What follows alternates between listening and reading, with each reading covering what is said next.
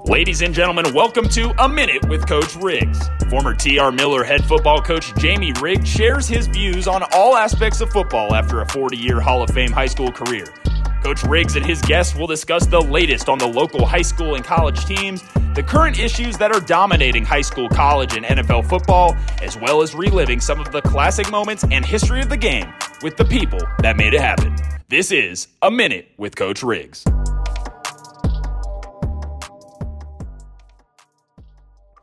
I want to welcome you to another episode of A Minute with Coach Riggs. I am your host, Jamie Riggs, and we are podcasting today from our studios in downtown, our beautiful studios in wonderful downtown Brewton, Alabama. You know, I am I guess you would call me a native of Brewton. I was actually born in Brewton. I was one of the first babies born at D.W. McMillan Hospital in 1955. Yes, I realize that makes me very old, but I was a child of the 60s. I grew up in the 1960s. In those days, you know, in Brewton, we didn't have kindergartens, and so you had to go to your own private kindergarten, and we went to Miss Peavy's kindergarten, which was down there on Highway 31, and down there where the pawn shop is today. So I went to half a day there, and then, of course, we started school in the first grade. I started at Brewton Elementary School, and then went to what we call Brewton Junior High School before I entered T.R. Miller High School in the fall of 1970. Graduated in 1974. Only took me 4 years to get out of there.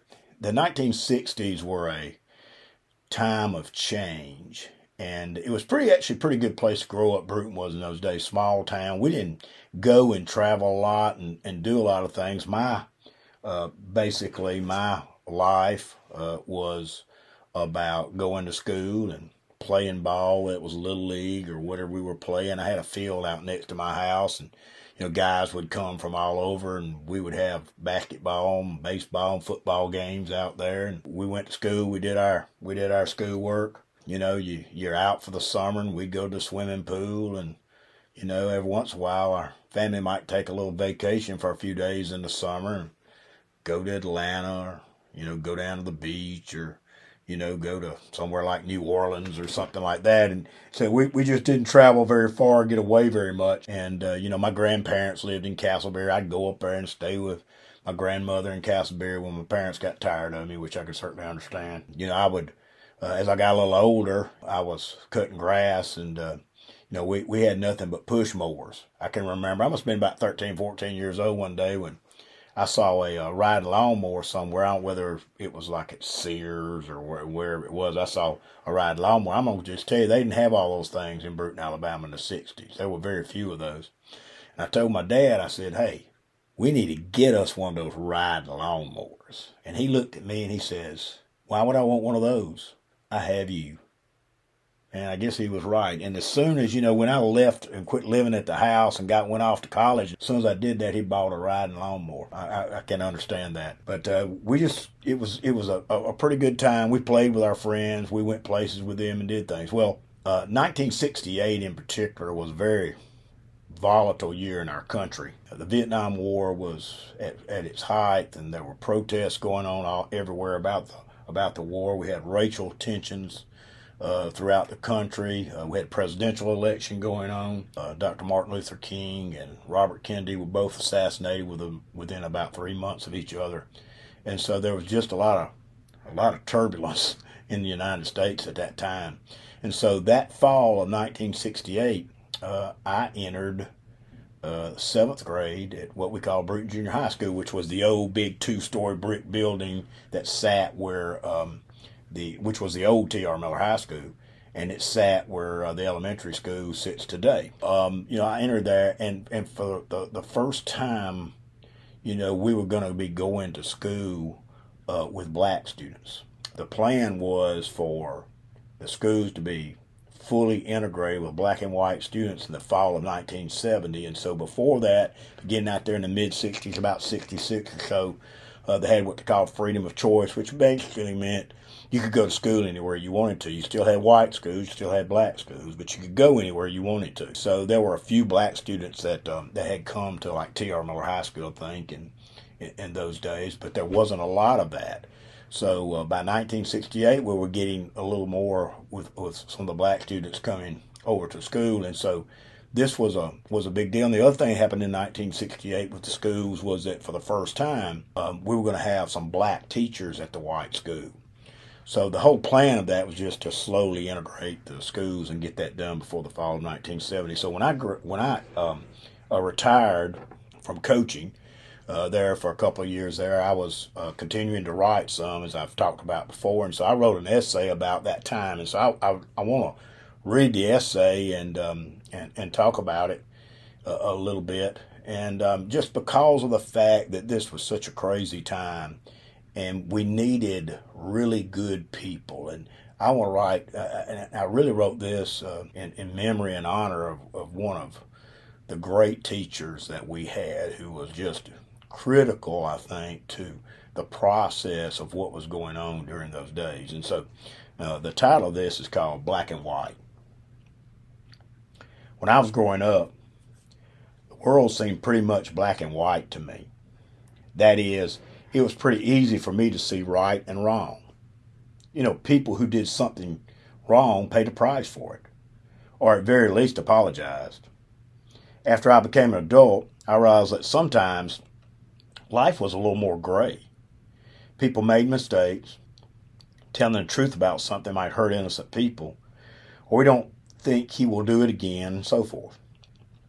Sometimes I think it was a lot better when it was all just black and white. I started the 7th grade in the fall of 1968. To say the least, 1968 was a very unsettled time. The presidential election was about to happen, the Vietnam War was raging, and there had been riots and assassinations in the past few months. The big news at Brewton Junior High School that fall was that for the first time black students would be attending our school. It was called freedom of choice, and for the next 2 years, students could go to the black school or the white school. In the fall of 1970, everyone would go to one school together. There were only a few black students who came over and entered our school that fall. It could not have been easy for them, but everyone that year tried to make it work. As hard as it was for the students, it was even harder for Miss Lilla Burns. Part of the integration procedure was for a black teacher to come to our school and teach in the fall of 1968. She was chosen to teach 7th and 8th grade science at Brewton Junior High School. It is impossible today for any of us to fully understand the kind of pressure she must have felt as she started this job. The integration of the public schools was not very popular, and 50 years later, we can not truly appreciate what she must have been thinking and going through. Her success was critical to the success of integration in Brewton. But just imagine what kind of teacher she must have been to be chosen for this impossible task. Just think about that for a minute.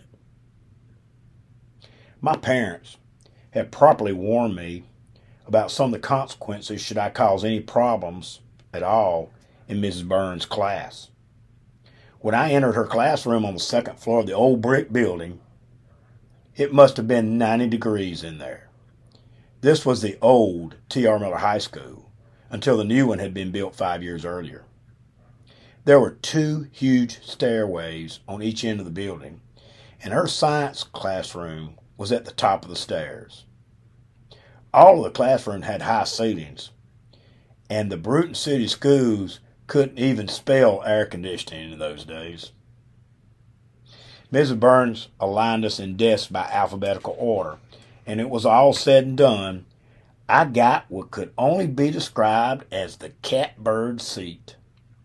When it's 90 degrees in your classroom, the best seats are either in front of the fan, that is, if you had a fan. The Brewton City schools were not big believers in them either, or in front of the window.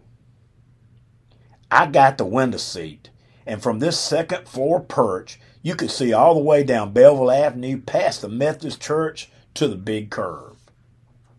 The windows were big, and there was a fire escape right there by me. And if I was on a lucky streak, the wind would blow some. I knew every inch of this school. My mother had been the secretary there a few years earlier before taking the same job at the high school. She had to work 2 weeks before school and 2 weeks after school each summer. Sometimes she would take me with her to school while she worked. I'd take my basketball and I'd go out in the old Quonset hut that was used for PE where Miller used to play basketball.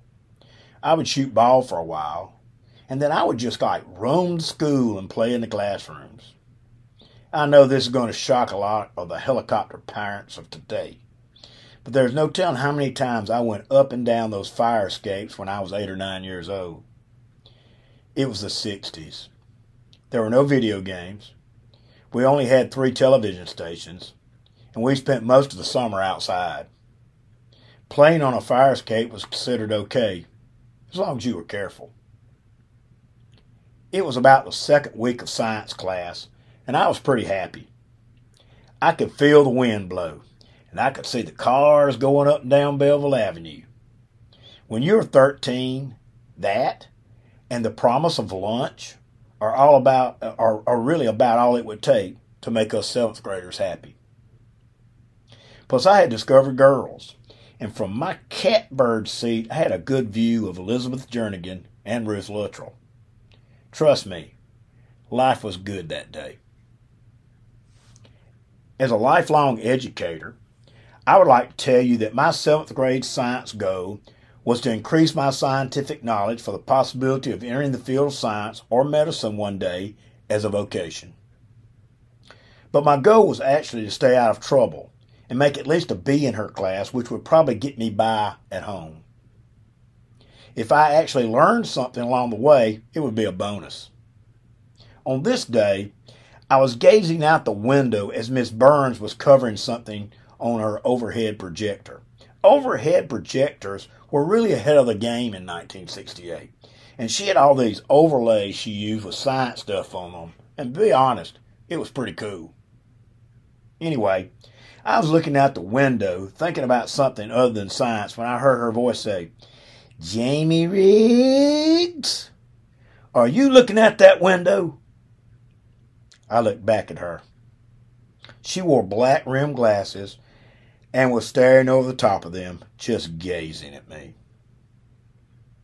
So was everybody else in the class. I knew my gig was up. She had me red-handed. If you got caught looking out a window, they would always move you to the back of the room behind some smelly kid. Are you paying attention to me, or are you looking out that window? I responded with a very positive, "No, ma'am, I'm listening to you." I gave her that smile I would give my mother when she would ask me who ate all the cupcakes. This is the same smile that I would learn to use on the girls in high school when I need a little extra help with my homework. She slid her glasses down a little lower on her nose so that I could see her eyes, and she stared a hole through me. There was no noise in the classroom at all. "Happens again, you will be moving your seat." And she gave me this little smile back, like she could have nailed me, but she was letting me slide on this one time. I couldn't believe it. It was like playing Monopoly, and I had a get-out-of-jail-free card. That's when I learned and realized that Mrs. Burns was no longer my black teacher. She had just become my science teacher. I was in a lot of classrooms during my educational years, and the Brewton City system had some excellent instructors. I believe that I had never had a teacher who was more professional than Mrs. Burns. She always looked the part of a teacher. She wore these white blouses and long flowing skirts with these beautiful pearl necklaces. She was absolutely prepared every day for class. If you ever thought you were going to science and do nothing today, you were going to be wrong. We did science every day. Every day, and I mean every day. It didn't take me long to figure out why she was the one sent to teach at Brewton Junior High School. Mrs. Burns taught us science for 2 years. She would give us these long sheets of questions on a frog or something like that. We would have to look up all the answers. It's amazing what you can learn from doing those sheets. I also came to discover that she had this dry sense of humor that she couldn't really use until later on when she became more comfortable. But Ms. Burns will always be remembered for how she told you to go back to your seat and sit down. She would say, "Take your physiology and anatomy and put it back in that seat." Now that's a science teacher. I learned way more science than I intended, made a lot of A's, and I enjoyed going to her class. In addition to science, Ms. Burns taught me one of my first great lessons about black and white. You don't earn respect because of the color of your skin. You earn respect because of your work ethic and the way you treat people. Before becoming the first black teacher to come to the white junior high school in 1968, Miss Lilla Burns had taught every kind of science at Booker T. Washington High School here in Brewton for 16 years. Originally from Montgomery, she had received every educational degree possible in science from Alabama State University, a master's, a AA, and even her doctorate. Most summers, she went back to college to get an additional training even though she didn't need it. Among that training was 2 summers at the Oak Ridge Nuclear Science Institute in Oak Ridge, Tennessee, and 1 summer at the Florida Institute of Technology. Miss Burns was active in the Brewton community over the years, volunteering her time to work with the Girl Scouts, the Red Cross, the United Fund, and various church activities at Baptist Hill Missionary Baptist Church in Brewton, where she was a faithful member. On numerous occasions, she spent her own money to buy food and clothes for needy children. In a letter of recommendation written for her to enter another graduate program in 1973, Assistant Superintendent Bill Pendergrass, who supervised teachers in those days, said that Ms. Burns was one of the best, if not the best science teacher he had ever worked with in all his years of education.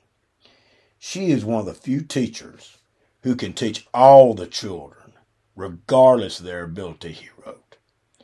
Her dedication to children is unsurpassed. Mrs. Burns continued to teach science at Brewton Middle School throughout the 70s, before becoming guidance counselor there in 1979. She passed away suddenly at age 51 in May of 1980.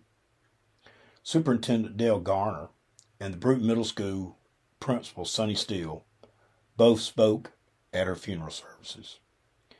The Brewton City Board of Education felt so indebted to her for her dedication and the courage she had shown during the integration of black and white students that they issued a special resolution honoring her loyalty and devoted service to the Brewton City Schools.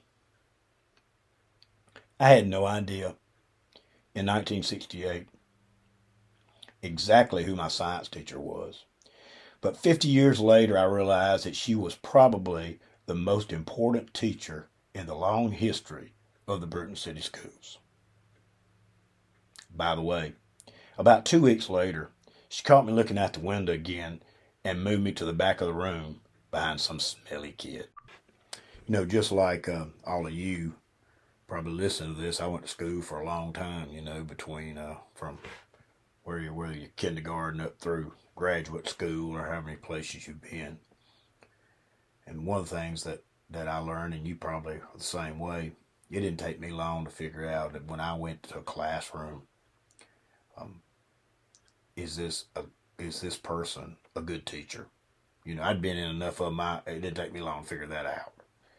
And if I had to name the 10 teachers that I had that were the best teachers that I was throughout all of my times of going to school, Miss Burns would certainly be in that top 10 list. She would blow the doors off of some of those folks that I had in college. You know, I had some good teachers in college. I went to JD for 2 years out there. I had some good teachers out there that were every bit as good as anybody I had when I went to the University of Alabama, or I got my master's at Troy, or any of them.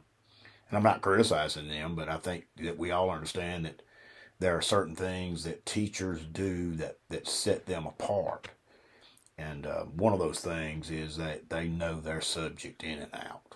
You know, there's no doubt. She knew everything. She could answer any question that you had about science. The second thing is that the best teachers are ultimately prepared every day. They are prepared. They not only know what they're going to teach, they know how they're going to teach it. And they have prepared that. And they're going to make sure that you get what you're supposed to get out of that lesson every day. The third thing about good teachers is that they can always find a way to motivate you. Students are different.